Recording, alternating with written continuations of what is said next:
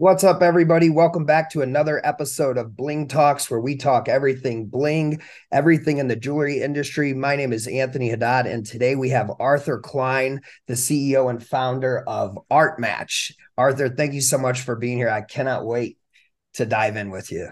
Thank you. Thank you. Glad to be here. Absolutely. So, you've been in the business a very long time, and I think there's a ton of value from talking to you so far for that the community can pick up on. Can you kind of just touch on how you got in the business? Yes. When I got out of the Army many moons ago, my parents had a very small store, retail store in New Jersey. It was mainly silver and basically it was just silver. Now, in those days, when a bride got married, she got sterling silver flatware. She got all the Waterford Crystal, et cetera, et cetera. My competition at the time was Michael C. Fina and Fortunoff. So it was like we were the big three in the tabletop industry. Now, needless to say, I closed the stores uh, and because I moved on and I saw that there was a curve going on with the business. I was in the when I had the retail stores. I was the first retailer to have an in-store designer program where I invited four designers, including David Yurman at the time, to stand behind the counter and talk to the people. Took out full page ads and things like that to try to to make it our store a little bit different. It was before the time. It was too soon. So then after that, well, I did think crazy things. Like I wrote a cookbook. I called Bon Appetit and Gourmet Magazine, spoke to the editors, got recipes, and I could put it into a catalog with how to serve this piece. And here's the recipe that matches. Yeah. Wow. This was there was no term called guerrilla marketing. Okay. Um, these are the type of things I did. I was the first independent retailer to run an insert in the New York Times. Wow. Okay. So Wow. I'm going back many, many moons. Yeah. What year are we talking about? 1970s. Well, I wasn't born yet, Arthur. Yeah, Okay. 1960s, 70s. Yeah. Wow. I mean, and so I when you don't have a lot of money, a lot of budget, so you have to think outside the box. How am I going to reach my customers and future customers? Yes, we advertised in the Times, we advertised in the Bergen Record. That wasn't enough. Anyway, after I closed the stores, I went to work for manufacturers. The first manufacturer was Citra Trading, and then I worked for Student and Son. And the programs that I wrote there were with World Gold, with the nonprofit, the World Gold conference, and other excuse me, from the Italian Trade Commission.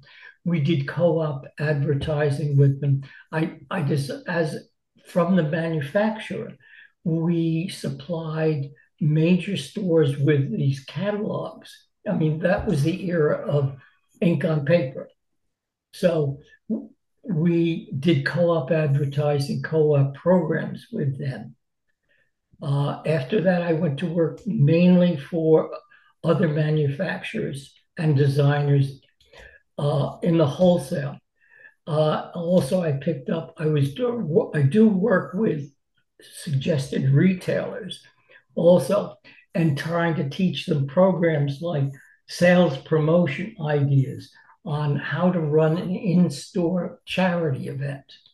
Yeah. So, so for Gabriel and Company and Royal Chain, I wrote the programs for them, and we had in-store charity events, which was really a trunk show.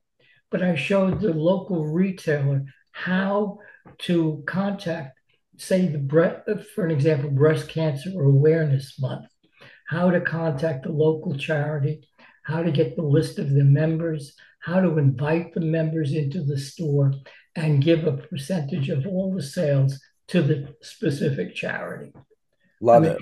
so, I mean, these are the things you have to think of as a retailer, and you're too busy, you're behind the counter, so you can't come up with all of these ideas. Yeah.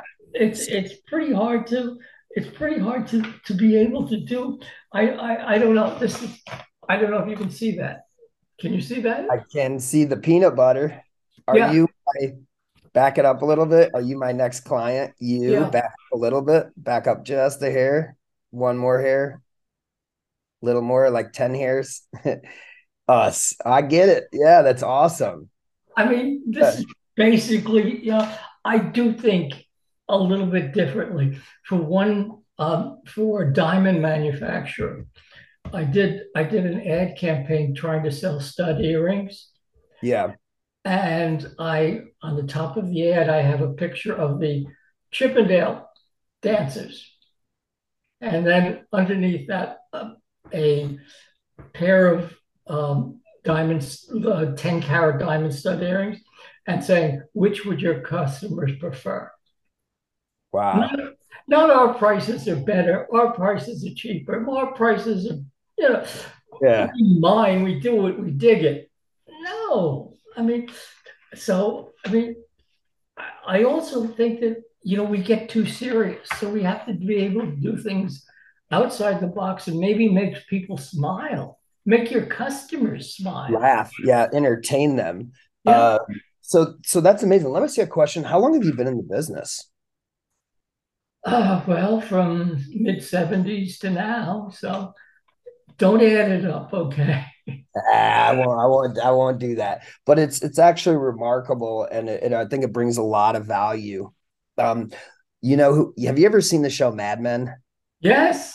Okay, Yes. so you remind me right now of Oh, I've put my Don time. Draper. Don Yeah. Draper, you know what he says? He's like, actually, the real Don Draper in his book, he Yeah. mentions creativity being the solution to any problem. Mm-hmm. So when he doesn't have money or he does have a solution, creativity is usually the solution that he goes to first. Um, and you really remind me of that, the strategies that you're talking about. So, um, you kind of touched on some of the um, creative strategies and unique campaigns that you've brought into both retail and wholesale. One question: what's your percentage of wholesale versus retail Uh, right now? 99% wholesale, 1% retail. Got it. All right. And so one question, and I think we'll probably maybe get one or two more in. Um, how are you through all these times, how are you using technology? I use social media is not my forte. I don't have time to sit every day because you have to stay and post every day or every other day on whatever it is. I do post occasionally on jewelers helping jewelers. Oh yeah. Okay. I do that. My main way that I get my message out is through emails. Uh, I don't think I think emails are much more effective than texting, instant messages. Today we're having a sale with 25% off. I send out the messages to prospective clients and client. Well, first of all, my client, I have a base of a number of clients. So I do their scheduling, I do their creative, and I do their sending. After I send them the reports of the opens and clicks, and I suggest on how they should contact the the prospects from their list. Uh, Okay. because if they don't if they don't follow through, there's no sense in spending the money. Okay. Right. Yeah, So I love that. So glad you said that. yeah, I mean, It's great. Hey, I sent out 5,000 emails, and well, and then I get a, and then I get a, then I get an email back. Well, I really didn't make that many sales. So I said, did you follow up? Because I send them, hey, the day after it comes out, I send them the click report. Call these people, do something, get in front of their face. They clicked on the PDF. I mean, what? I mean, you're paying a salesman to so much amount. Why don't you just, anyway, I'm sorry, I get frustrated. Yeah, no, I fully understand it. And I'm really glad that you expressed those. On our next call, I cannot wait to show you some of the things that we've been building because it really does. It's built for those issues. And the Yeah. fortune's in the follow-up. I think we all know that. And definitely in retail, definitely in jewelry retail, they're not doing that. They No, don't. with the wholesale, I send out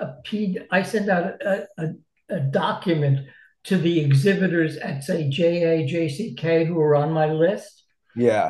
with a list of things that they should do to follow up after the trade show. Yeah, that's great, and I would love to hear more about that. Like maybe we'll on our next one we'll Okay. talk more about those things, and I want to just if you don't mind, couple more questions I'll ask. Oh, I'm One sorry, I'm one babbling. more question. I think you have a ton of, I'm sure, advice. You've been in the business since the mid 70s. You're still successful. If there's one piece of advice you could give to, the community, what would it be? Listen to your customers. I am, I'm telling you, Don't tell them what they want. They'll tell you what they want. I love that. And you know what? I've been hearing that a lot from some successful people that, you know, You I know, would, I would a lot of trust. That's a lot great. of people pontificate on I'm the best, I can do this, I'm the smartest. Well, I'm none of those. But I could tell me what your problems are, and maybe I can help you solve them. I love it, Arthur. So guys, if you ever want to get a hold of Arthur, feel free to tell people, how they can get a hold of you, anything you want in closing. No, I'm here in sunny New Jersey, and I accept calls, emails, anything else that I can help you guys with. Awesome. So, guys, just to let you know, if you do want to get a hold of him, it is Art Match, ARTMATCH at yahoo.com. Or you can check out Arthur Klein on LinkedIn or wherever. I'm sure you'll find him. Arthur, I am so glad that I met you, and I Me look too. forward to It's my building a pleasure. relationship with you and strengthening our community. I'm glad to have you in our community, and I know you're a busy guy, and I just want to thank you for jumping on today Oh, my and pleasure. sharing your wealth of knowledge Okay. and expertise. So, Thanks. Thanks for your time. yeah, absolutely, Arthur. Yeah. Absolutely.